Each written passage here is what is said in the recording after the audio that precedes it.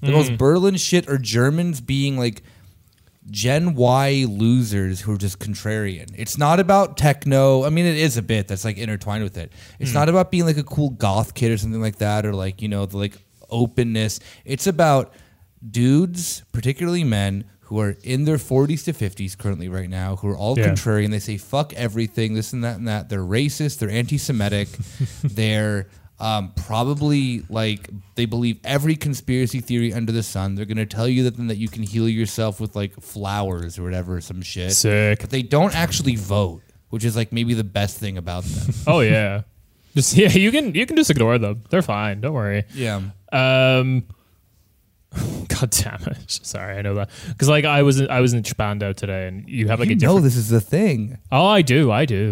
I was in Spandau today, and you get like a kind of different like political activism. So the thing that like kind of blows you away when you come from somewhere like Ireland or the UK and you arrive in Germany is just like the level of like political graffiti and posters plastered everywhere. Like it is a kind of a thing that like doesn't happen in other countries.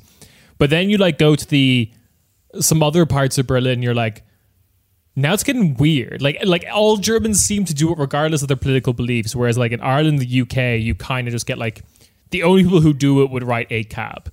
And then, I don't know, I get to Spandau where people are putting up posters and stickers for like anti-underage drinking action. Like, yeah, Kafka. Kafka, yeah. God damn it. It's just like, I understand being against it. I understand thinking that kids shouldn't drink. I think that's kind of like a fine view to have. To be so impassioned about it as to hang up like illegal posters, graffitis, and stickers is like is so interesting to me. This is such an interesting thing to me. That's sick. Yeah. That's fucking awesome.